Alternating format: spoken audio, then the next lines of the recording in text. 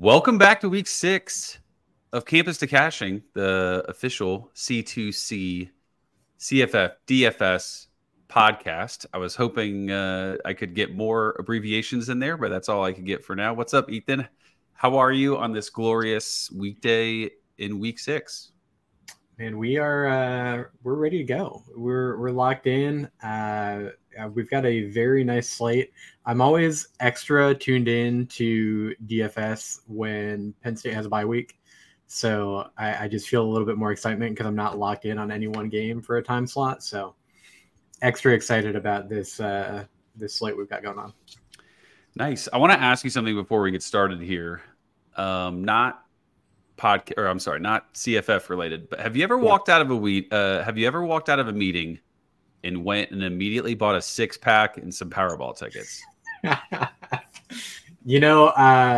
Not literally, but I think metaphorically we've all been there. Well, I literally did it an hour ago. So I have not started. Everybody relax. This is not a under the influence podcast, but they're coming later. That's another one on this network, right? Yeah, that's a different network. You can find that version on.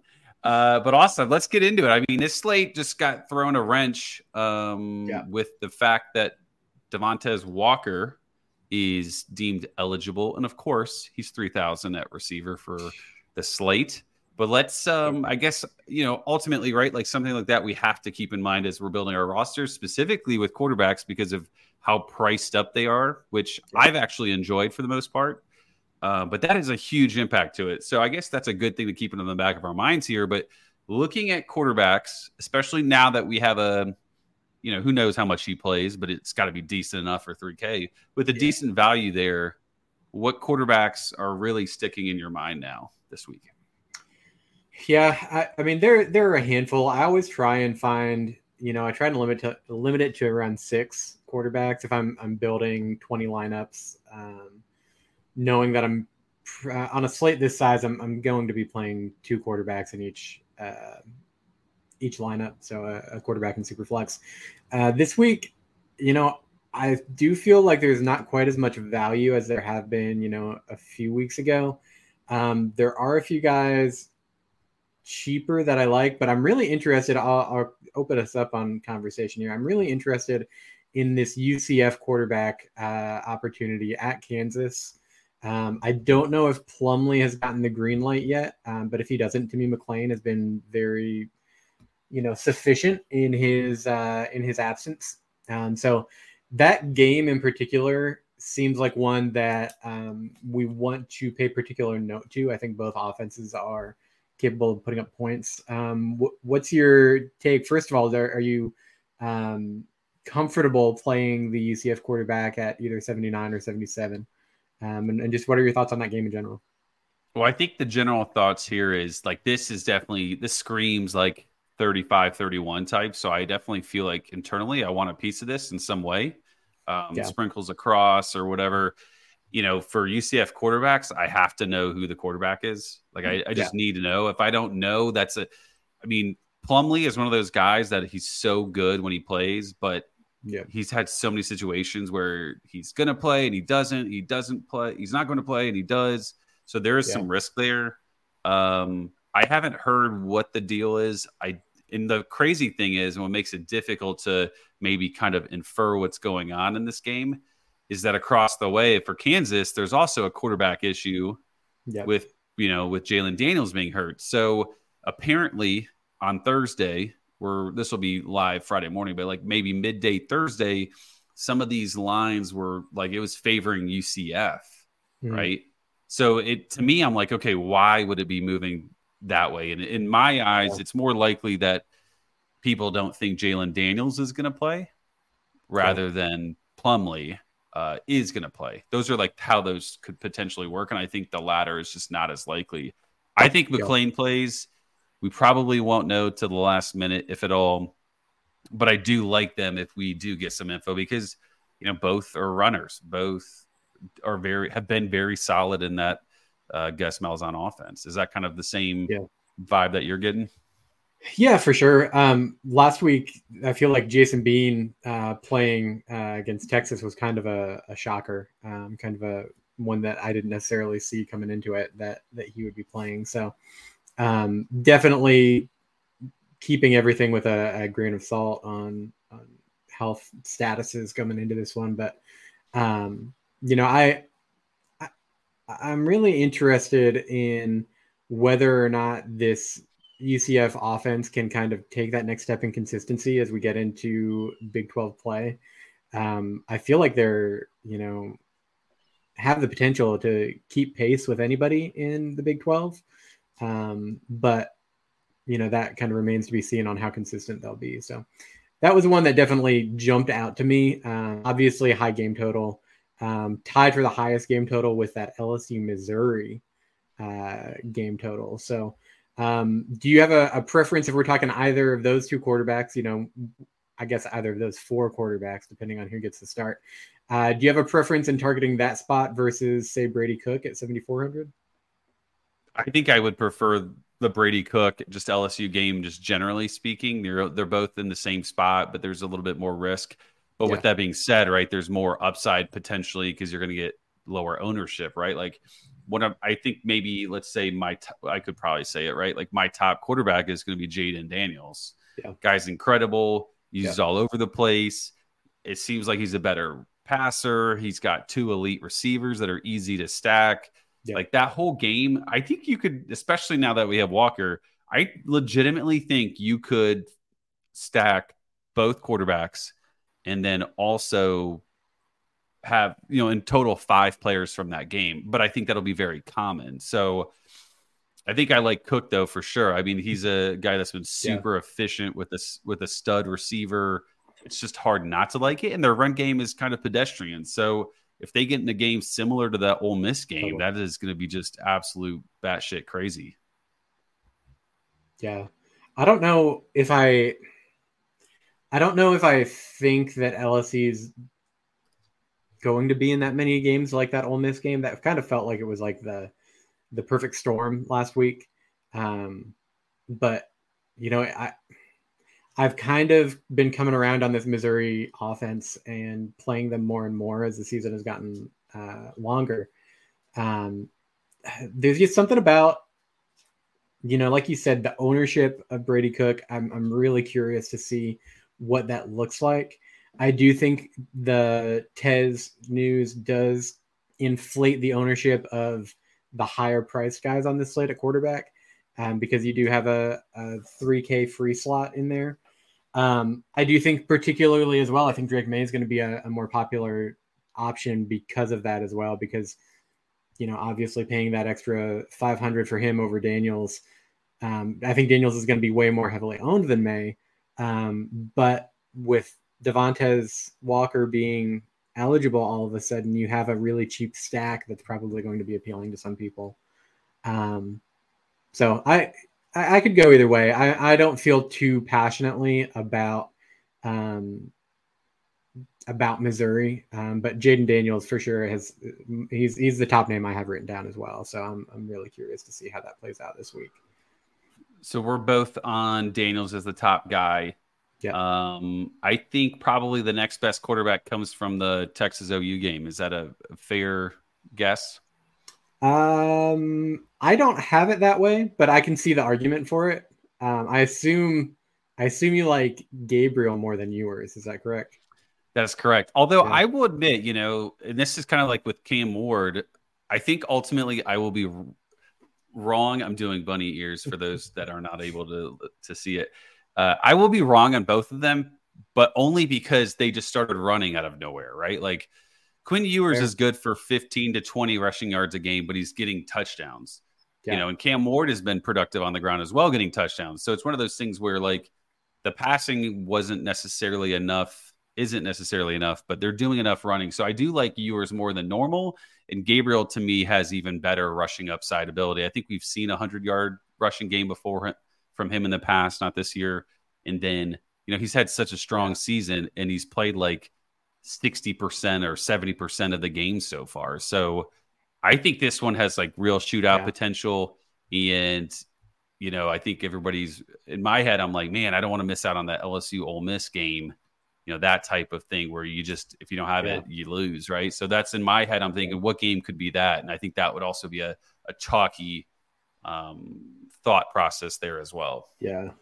You mentioned the name of the guy who I have as my QB2 this week is Cam Ward at 8,600 at UCLA.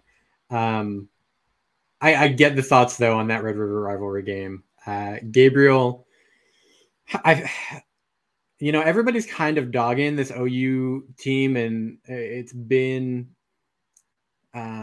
pretty well established, I think, throughout the community that Texas is the team to beat in the Big 12 this year.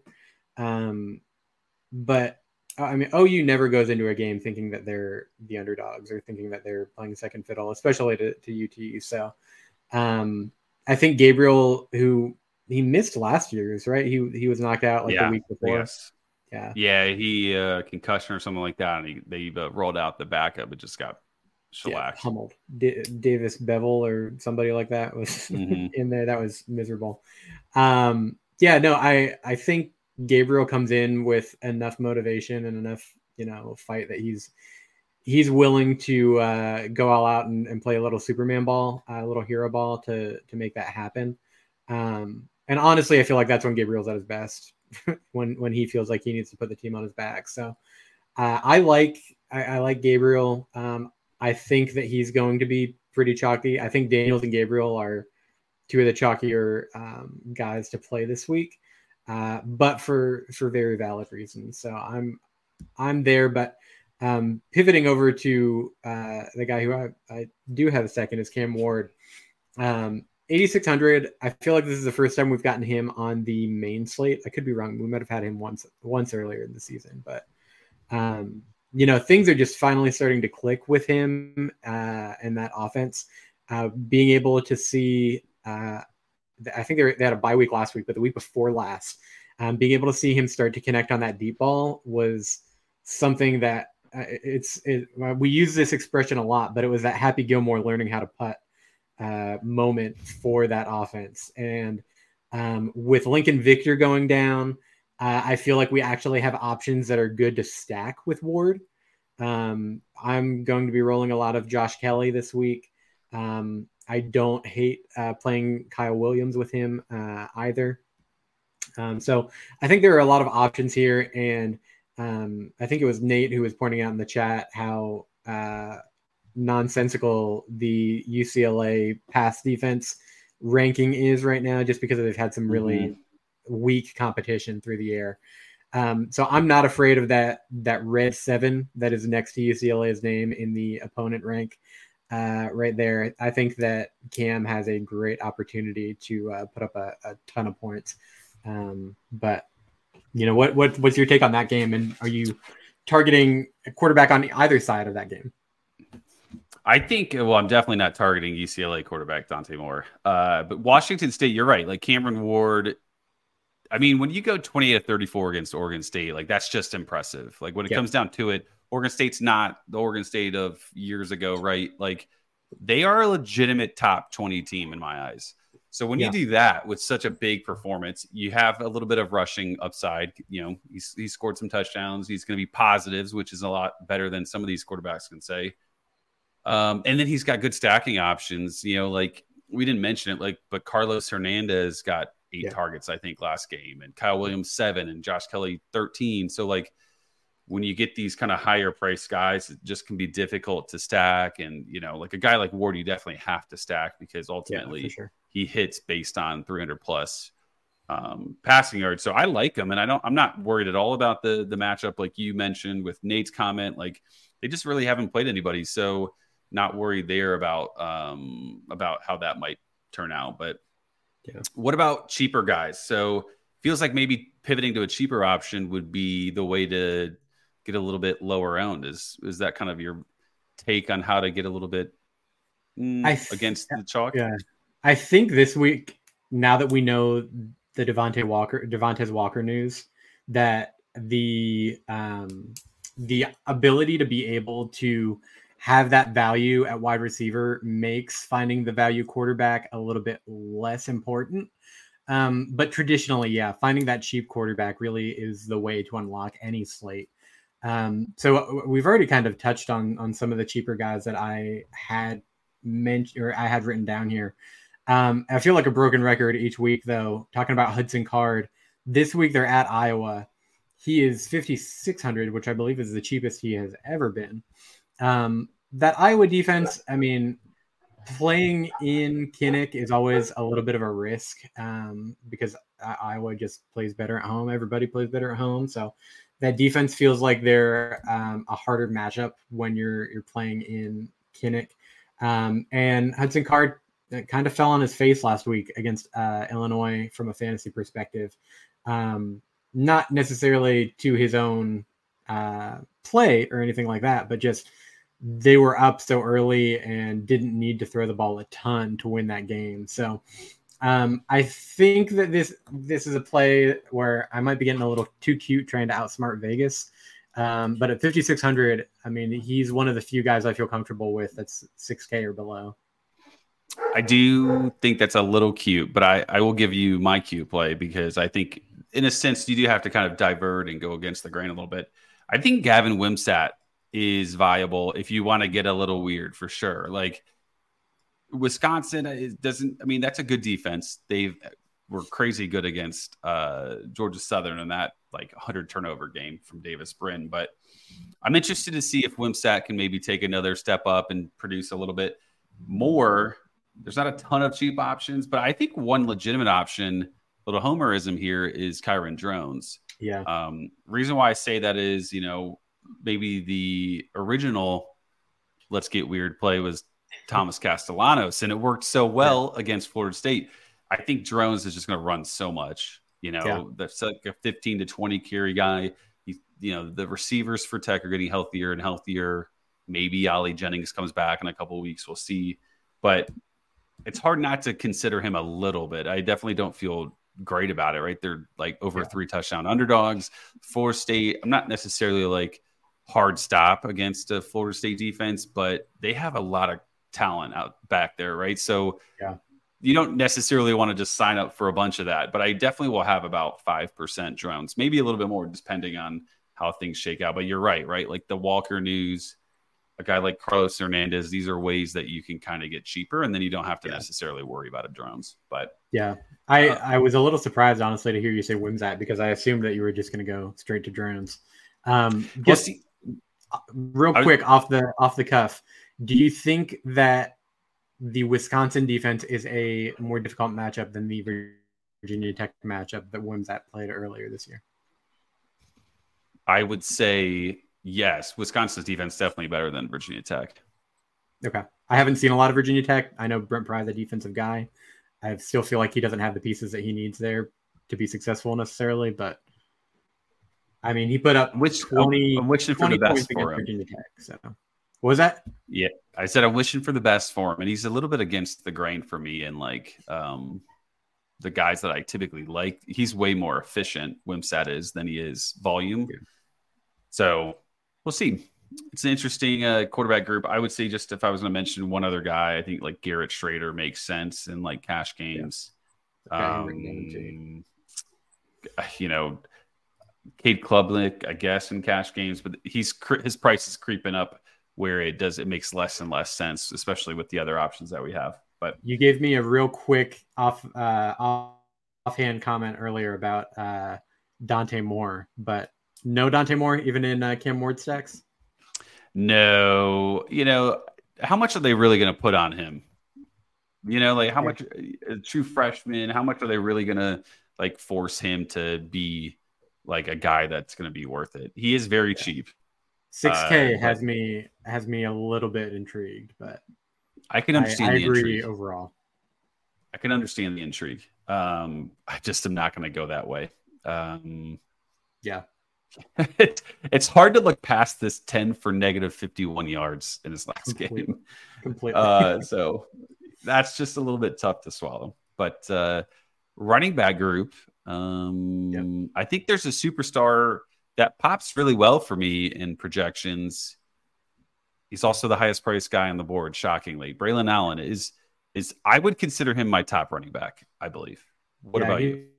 He's mine for sure. Just with having Malusi go down, I wanted to talk it out and see if you had any thoughts on Phil Longo and if you think he's going to try and rotate another guy, even at half the volume that Malusi got before, or if this is truly just going to be back to Braylon is our de facto running back at all times. I think it's not going to be just a straight up all Braylon Allen show. I have a little bit of a different take maybe on this. I think we see Tanner Mordecai run a little bit more than he has, or than he has in like past years. Yeah. He's run really pretty well. Like I was impressed. I think it was the Southern game where he had 2 rushing touchdowns and he was moving really well. So I like Braylon Allen, obviously, because the running back room is now very thin. Like they're not going to play Jackson Acker to the level of Ches Malusi. And Ches was getting like snaps early, like first drive, second drive. So I don't think that'll happen. That's for sure. Yeah. I think this gives a little bit more of a boost to Tanner Mordecai, though. For sure. Yeah, that makes sense completely. One thing I would say with him is with Braylon Allen is, I think the volume is going to go high, like 55 to 65% of team carries, but I think the target share drops pretty drastically. Last, the first 2 games of the year, he had like 7 targets in a row, like 2 games of 7 targets. He has 3 targets in the last 2 games, and I think we see more of that. I don't know what happened in those, but I can't imagine now that they're going to throw to him out of the backfield on top of giving him probably 25 carries. I mean, I'd love it. It's a nice little safety net, but I just don't see it happening. Yeah, I'm trying to think back to like Javonte and Michael Carter, and I feel like there was a stretch where one of them was the only guy in the backfield. It was only for like a week or 2.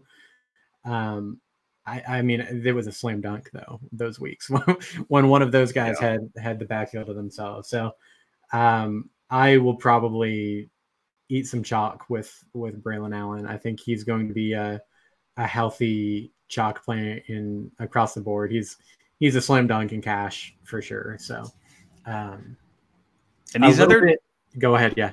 I was just gonna say the other top guys just don't. There's not a lot of high price guys, period. Right? There's only 2 guys over 7K, and Travion Henderson, I just can't trust. So, like to me, a lot of the targets are in this like middle 5 to 6K range. That chunk that's like, gosh, probably like 15 guys in that grouping. But I will say before we move off Travion, he's been fairly consistent.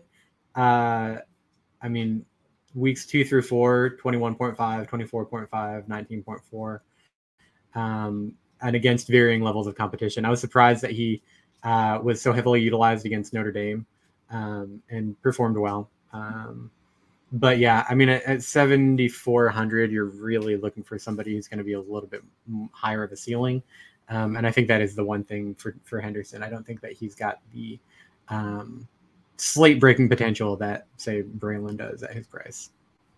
Yeah, and I think you can find similar lower for cheaper. Yeah. So with definitely more upside. So like I definitely, right, like if you're in redraft and all these things, like you 100% play him without an issue. But from a DFS perspective, you have to take other things into account, of course. Yeah. Yeah. Let's start discussing some of these middle tier guys. One guy that I have highlighted, and it's more of a backfield that I've highlighted as opposed to one particular guy, but Florida running backs this week against Vanderbilt. We've got Montrell Johnson at 5,800 and Etienne, who is questionable for this game, at 5,400. What are your thoughts on the backfield there? I do not like how much I like the backfield. Yeah. Trevor Etienne, I think, is a great option, but he's questionable. I will be rolling out too much Montrell Johnson. And the reason why I say that is because I think I'm up on the season in props strictly because of Montrell Johnson and the unders that I've consistently bet. Him and those Iowa receivers are the best to bet unders on. But I like him. I mean, the price is very appealing. You get below kind of those guys and it gets a little bit weird in terms of your options. So they also pose as nice, like the best salary relief. I would, I think, I don't even know, man. If ATN doesn't play, then Montrell Johnson is a slam dunk. But I also am curious, like about Webb, the third running back. It's fair, yeah. I think he would get a good bit of run. I think he would actually play. Yeah. Yeah, I mean, Florida comes in with the fourth highest game or team total on the slate. Home favorites playing Vanderbilt. Vanderbilt not bad enough this year where I feel like Florida's ever going to run away with it and be sitting starters. So I mean, that just seems like a smash spot. Agreed. The health situation is a recurring theme. We're getting to the point of the season where everybody's starting to have some bruises and some bumps going on, and they got to pay close attention to the news. But I do like that backfield quite a bit. If you had to choose one of Montrell or LaQuint Allen, who's the same price, yep, do you have a preference there? Cash, I'd play LaQuint. Tournament, I'd play Johnson. Good answer. I like that. Yeah, I think LaQuint's about as safe as it comes.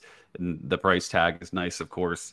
You know, it feels like even when he's not productive on the ground, he makes up for it through the air, right? Like 6 catches last week against Clemson, only 50 rushing yards, but he still hits 20 points. So I think that's a perfect way to do it, right? Because with Garrett Schrader, man, he just will steal touchdowns. Sure. Yeah. So I think Allen's upside definitely is limited, but you know, I wouldn't have any issue, period, playing Allen in tournaments because I think I will probably see a decent bit of lineups with both of those running backs in it. But I think if you were to only use one in each, I think you nailed it. Yeah. Going with the back to the Red River rivalry. How do you feel about rolling Jonathan Brooks this week at 6,700? Obviously, he's coming off of a smash performance himself last week against Kansas. Do you feel like he is the superstar in this matchup for Texas? He's got to be, right? Like, how do you could say Baxter was limited last week. Like maybe they wanted to ease him in or something, right? Like there was something in the back of my head said that was certainly possible.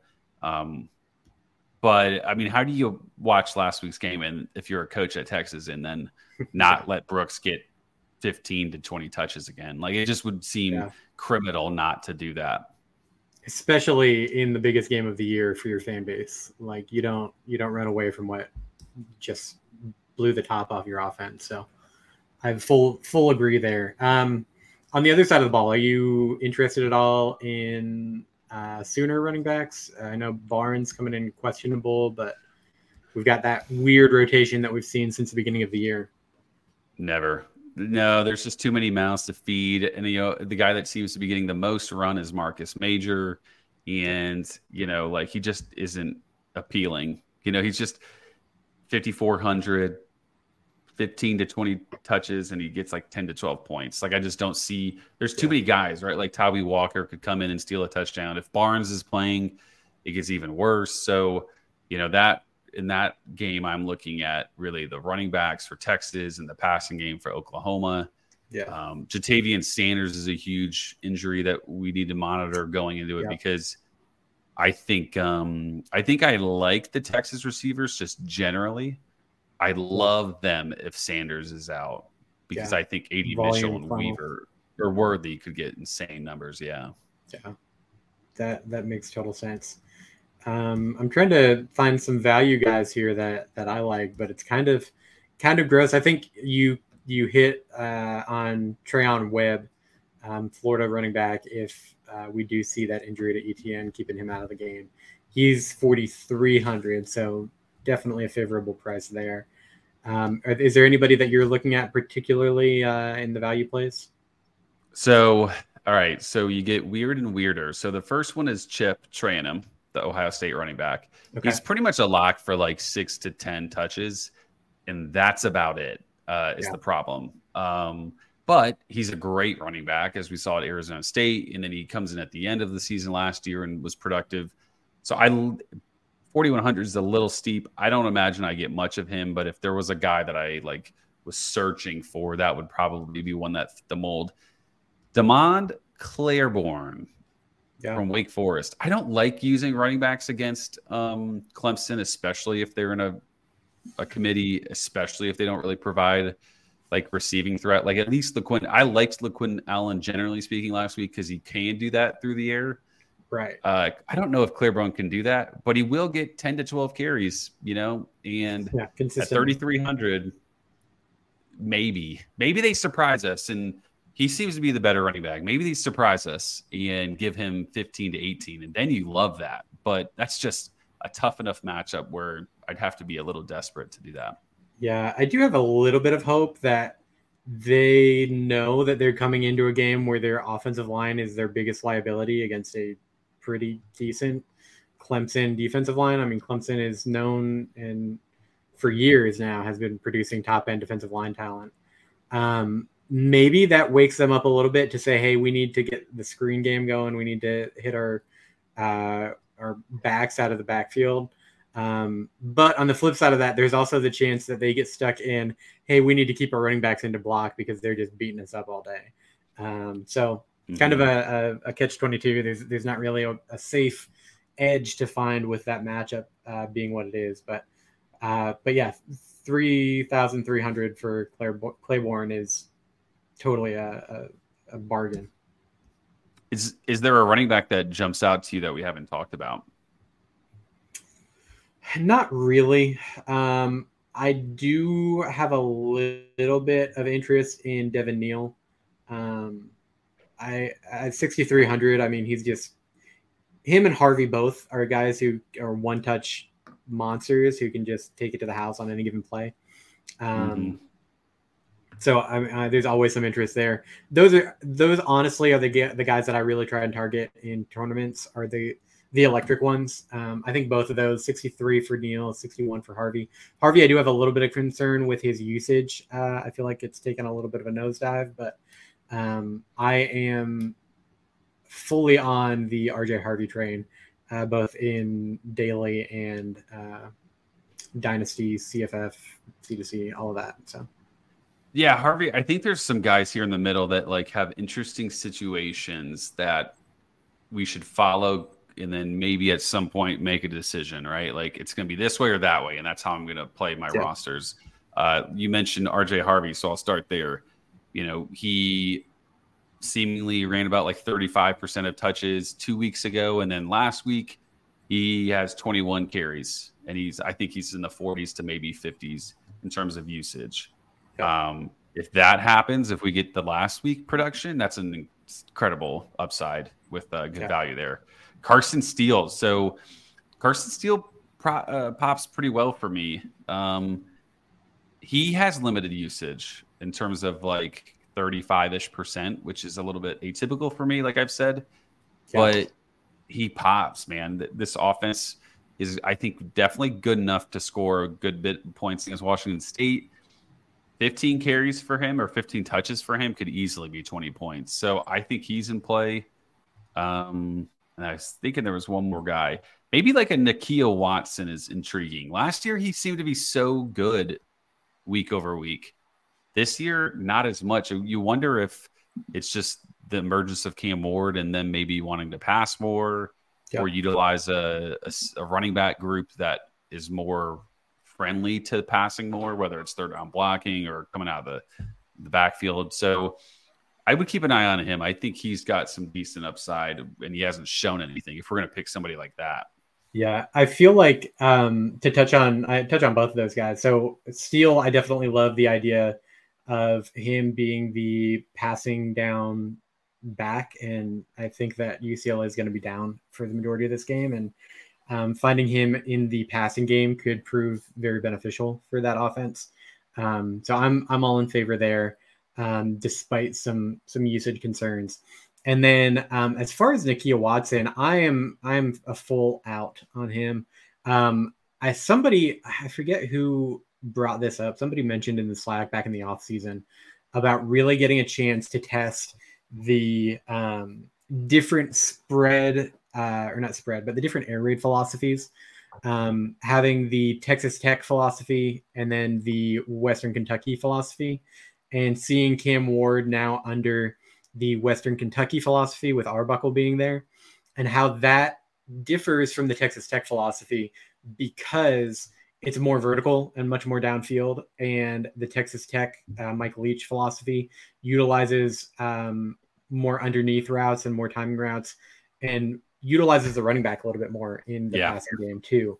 So I think we're seeing that play out throughout the season, and seeing that the Arbuckle raid is just much more aggressive, and so Watson isn't getting the same kind of usage. But if we do see any sort of switch or transition back there, or say UCLA's passing defense is a little bit more stout, and they have Ward checking it down and trying to make him connect, because honestly, that's how you're going to beat Cam Ward, is make him beat you underneath consistently, because a lot of times I don't think he can.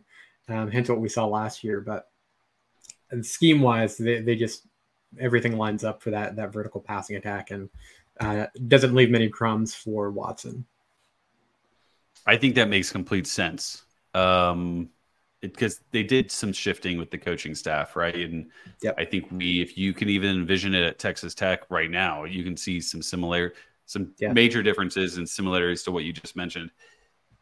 And overall group thought there at running back is like, it feels pretty thin, and it feels like there's a lot of receiver options maybe instead. Very different from previous weeks. Yeah, and I think we only have 12 games this week compared to like 14 in the past. I wonder if that maybe has something to do with it. But looking at receivers, I think it's kind of hard to pick like a top guy, because there's just, to me, there's like 3 or 4 that are really incredible options. Yeah, for sure. And I mean, anytime Ohio State is on the slate, like, you get immediately we want to gravitate towards their guys, and Harrison Jr. and Ibuka. Outside of those guys, though, I am really excited about Luther Burden this week. He is a nice 6,900, and I mean, he's just been electric. Definitely lived up to the billing of a electric playmaker for them.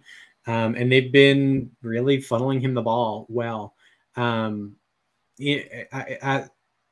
kind of group them together because they're teammates, but he and Theo Weiss are guys that I think I'm going to have probably more than I should in my lineups this week. But I really like both of them against LSU. Would you have liked Weiss as much this week if Ole Miss just didn't do what they did last week? Like, did Ole Miss's performance last week impact your thoughts on Weiss? I think a little bit, for sure. I've liked Weiss as a complement and a little bit of a pivot off Burden for the past few weeks now. So I do think that seeing the way that Ole Miss exploited them definitely plays a factor in it. I'm a little less squeamish to play against LSU now.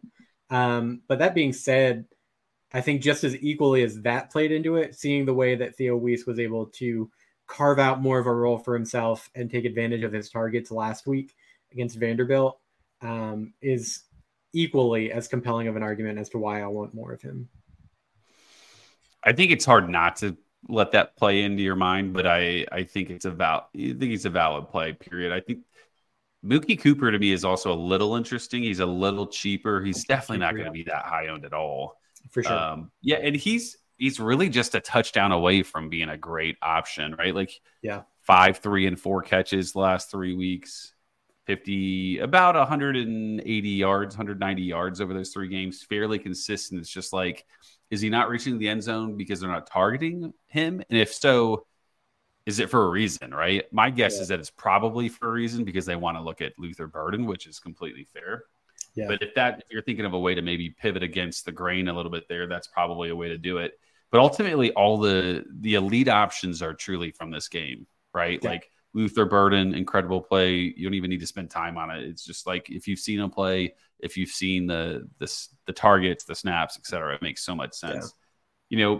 Brian Thomas has been shockingly crazy impressive this year. Ridiculous. If you had told me he has more fantasy points per game than Neighbors, I would have said never. But he does. Yeah. And they're way too cheap this week, too. Like 65 for Neighbors and 61 for Thomas. Like, what the hell, DraftKings intern? What are you doing? Like, I feel like those guys could easily be an extra $1,000 more expensive and have that just make sense. Yeah, the fact that they're kind of this middle-ish pricing in terms of like 5 to 6K is just surprising to me. But they'll be very heavily owned. I was playing around with just like early builds of like 150 lineups, and I think like Neighbors and Burden were around 35 to 40%, and Thomas was around 25%, and that was pre Walker news. So let's talk a little bit about Tez Walker. I guess my first question is, do you think I should say maybe what kind of usage or what kind of snaps and playing time does he get in this first week back? I don't. Well, he'll be on a pitch count to the extent of they want to get him. They want to make sure that he's back in football conditioned mode. But I mean, it's not like he sat out all off season waiting for the news. They were anticipating him playing up until week 1 when he was finally denied that waiver. So I mean, I think he'll be pretty much full systems go, unless, which would really surprise me, unless he's just really not been involved in any capacity of staying in football shape for the past 4 or 5 weeks. What about you? I think this is a unique scenario. I think he plays 50% of his typical snaps, but I think his targets will be like his target rate will be 50% compared to 25%, so I think he might get near the same usage and with limited snaps. What's the target number? If you said what's the lowest, like how low would you go type of thing in terms of like the game show? What's the lowest amount of targets you would want from him at 3K? Like at what point do you say I'm out? Lowest I would want, or lowest that I think he would get? Lowest you would play him at? Probably it's right in between 6 and 7. I feel like is where I feel comfortable with him. I don't think that the Syracuse defense is a pushover per se, but I do think that to really feel like he's going to get me 50 yards and 4 receptions and I have a shot at a touchdown, I feel like we need 6 or 7 targets. Granted, he doesn't need that. I do think that that's really, I think that 6 would be the lowest I would say that he is going to get. I think that they're going to utilize him fairly regularly and fairly heavily. Yeah, I think my number is 5 because he's 3K. Yeah. And because he's just uber talented, right? Like he can do a lot with a little type of thing. And it also helps that the options at the bottom of the pricing are just not all that great, especially when you add in running backs. So maybe that number is 5, but it also helps that Drake May is his quarterback. Like he's getting 5 targets from a top 10 draft pick. He's not getting 5 targets from Deacon Hill, right? So there's a little bit of a different story there. But you like a guy who gets 5 targets from Deacon Hill, don't you? If it's Eric All, of course. Yeah. If it's a big old white tight end, count me in. Yeah. I don't care who's throwing the ball to him. Yeah. I just love Iowa tight ends, man. They've just treated me well in my career. But what maybe name a receiver that you would pivotal, like if you were trying to get a little bit diverse and fade one of these superstar receivers in the 6K range, which guy would you change to? Which guy would you switch to in the 6K range? Let's see. I think Will Shepherd is an interesting one at 5,700. At Florida, I think they're going to have to throw the ball a bit. I think that if there's a game that any SEC team is not going to have their focus on and be really dialed in for, it's going to be Vanderbilt, and they have the talent to take advantage of that this year. I don't know if this is a cheating answer because I'm not convinced that he's going to be chalk this week, but Andrel Anthony is also interesting at 6,100. I think I know where you would go with this question, but I'm going to toss it right back at you. What guys are you looking at that you might get a little weird with and diversify with? Well, I think you think I'm going to say Johnny Wilson, right? I honestly, I was going to say any of the Florida State. Yeah, I was going to say, and ultimately my response was going to be, yeah, I think either Keon Coleman or Johnny Wilson make a lot of sense. Yeah. They have great upside. They've shown to be fairly consistent. Besides that one game, Keon Coleman did literally nothing at Boston College. I think if I wanted to, I don't know if I need to get too crazy because I think both of those are priced so close to the others that they're going to be low owned in my eyes. But I think Johnny Wilson, man, he's gotten a good bit of targets. Yeah. He's a huge frame. I mean, they don't use a ton of receivers at Florida State. Yeah, and he doesn't have a touchdown, which is insane. Yeah. It's week 6 and he has no touchdowns. So I think he's due for some regression or some variance in the positive fashion here. So I like Johnny Wilson a decent bit as a pivot. Yeah. You got to love that gambler's fallacy of him being due, but it's hard it's hard not to gravitate towards that. I totally get it. Yeah. Well, counterpoint, I was due for about 2.5 years of my baseball career at the end. So, and it never happened. So, man, yeah, that was your selling point though to the scouts, right? This guy's due. He's going to make it happen. Do, man. Yeah. I do like your Andrew Anthony. I like the Jalil Farouk call out. I think those guys can make a lot of sense. I said it earlier. I like the Oklahoma passing game. I think they're going to have to keep up, and I don't think they're going to do it via the running game. Yeah. And I think both those options are really good. I was hoping that like Nick Anderson would be cheaper. Nate made a mention of him getting more usage, and I looked, and it truly is like his snap count's gone up. You wonder if that's just a blip or if it's going to be something consistent. He's got insane efficiency numbers, so I'm curious to see his production in this one, but I probably won't have much of him just because of too many unknowns, too many options now, and his price is just a little bit steeper than I'd like it to be. Yeah.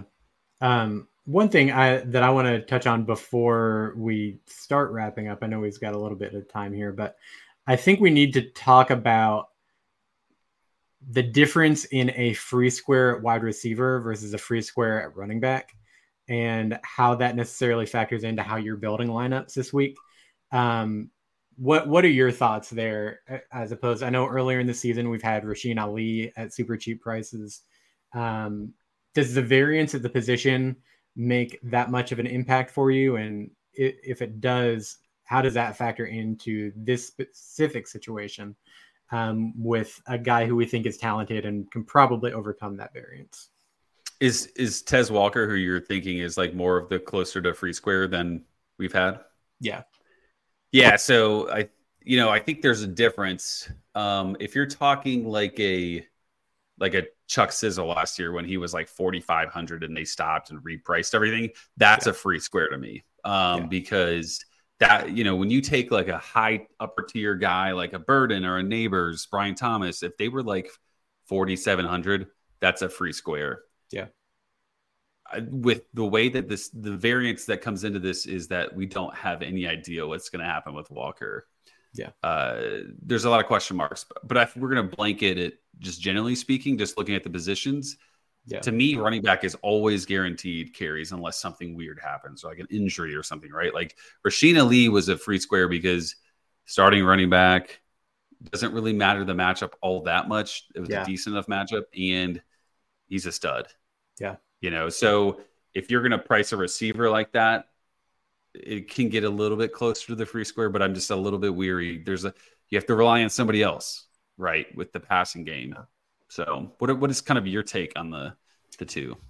Yeah, it's harder for me to say that a wide receiver is truly a free square because there is that variance with target share, and it's just a lot more volatility at the position.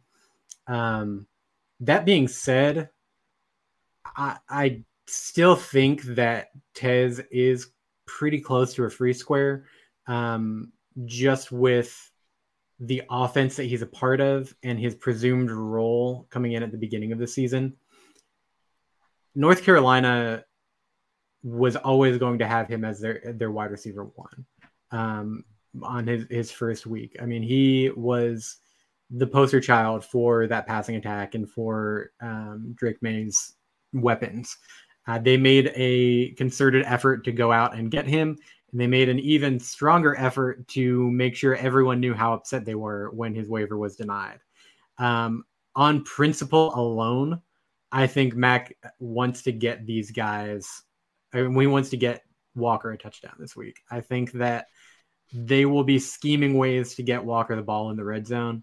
And I think that, honestly, his ownership is probably not going to be high enough because, like you said, I think at the position, I think that a lot of people don't feel that he's necessarily is a free square because of the question marks that surround him.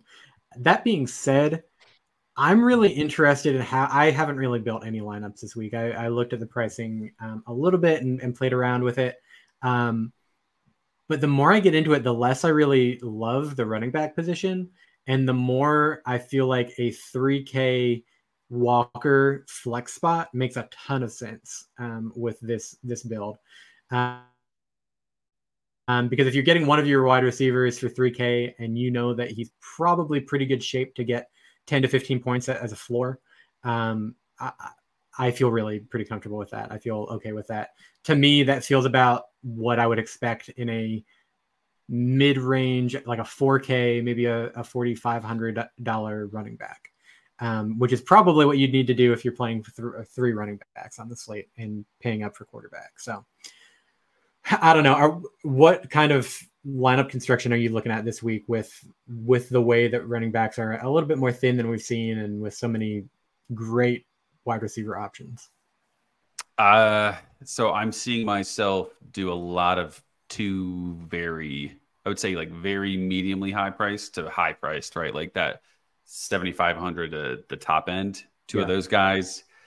Mix in a LeQuint or Montrell at running back, plus another 6K guy, maybe Sprinkle and Braylon based on the receivers, and then I ultimately think Devontae will be found a lot in my lineups, alongside some studs. Where I veer away from that, I have to go a little bit higher, obviously, in the price tags, and I'll give two names in a tease. So one of them is super risky, but of course we got to throw someone out there random, right? CJ Williams, Wisconsin, his big recruit transfers to Wisconsin, saw a pretty good amount of targets last week. Let me pull it up real quick. He's 3,300, and last week he saw, man, why is it taking me forever? 7 targets. Yeah. It could be a blip. It could be maybe something a little bit more common. Like I think we all thought Will Pauling was going to be a guy, and he really isn't. That receiver room is deep, but I don't feel like they found a stud. Is CJ Williams that stud? I'm willing to give a sprinkle there. And then if I'm looking for a cheaper guy with low upside, but I feel really good about 10 to 12 points, it's Eric All, of course, the tight end for Iowa. Andrew, my buddy Andrew over at Burning the Red Shirt, says Deacon Hill looked competent, and I'll take competent for an Iowa quarterback. Andrew had a bunch of Iowa overs though this year, didn't he? Overs too, yeah. And I went on public radio and said I said Iowa over on the Pat Mayo show. So that one, I think I'm still alive for it to make it to the championship. There's no way they win the Big Ten championship with Deacon Hill. Yeah, no, for sure. I do think the CJ Williams play. Well, I'll start with All. All is a target monster for whatever that means in Iowa terms. He is going to get a healthy amount of targets, and I have no problem playing him. CJ Williams is really interesting too, because I think you touched on it a little bit earlier with how that Wisconsin offense is going to overcome the injury to Chez Mellusi. And one of those options is Mordecai running the ball more, but the other one is a lot more finding wide receivers in space, getting the ball as an extension of the running game behind the line of scrimmage. I think CJ Williams is an interesting guy in that fashion as well. And just seeing a little bit of an uptick due to the injury at running back could spell more success for him moving forward. So I'm definitely on board with that play. I'm going to throw out really quickly one last name. because there is like not a ton of options that are cheap. I think Yeah. Deontay Vines is interesting to stay on the Iowa theme, and the only reason why I say it is it's like a catch-22 of us in a sense. Like he saw 9 targets last game out of nowhere. So like why did that happen? Does he have a good connection with Deacon Hill? Like he's always gotten some good snaps. Yeah. So is that going to be a potential theme? The problem is he only ended with 3 catches for 35 yards. Yeah. So because they were coming from the quality is not necessarily there because they are coming from the right arm of Deacon Hill. So I don't know. Do you have any interesting? I mean, Carlos Hernandez from Washington State was a guy I mentioned earlier. He feels quality, especially with that passing attack. Is there anybody else you're thinking? There's actually a guy that is a part of that Washington State attack that I think if you're getting frisky, has some juice. And that's Sion Nunnally at 4,100. He's a little bit more expensive than Carlos Hernandez. But he was a guy. So watching the Washington State spring game, they had it split in a traditional first team versus second team. And so he was on that second team offense. But he was literally the only guy who was consistently beating the first team defense for Washington State. He got peppered in that spring game, and he's a guy that I really think could see some more usage with. I'm hesitant to put to quantitate that usage, just because I do think that he's a little bit buried on the depth chart. He's received 1 reception so far this year, and he took it 62 yards to the house against Northern Colorado. So if I'm the Washington State offense and the staff over there, Nunnally is a guy who I think easily transitions into a guy who I want to get the ball outside of, I think, Josh Kelly, Kyle Williams, and Carlos Hernandez. So he's my off the radar guy. Feels weird not going with a tight end too, so I feel like I should also say Corey Dyches, the Maryland tight end. Seems like an interesting play. I hate to invest in that Maryland offense because it seems like anytime I pick a receiver, it's going to somebody else. Yeah, it's the wrong one. It's the wrong one. So you're not alone. So I don't mind him.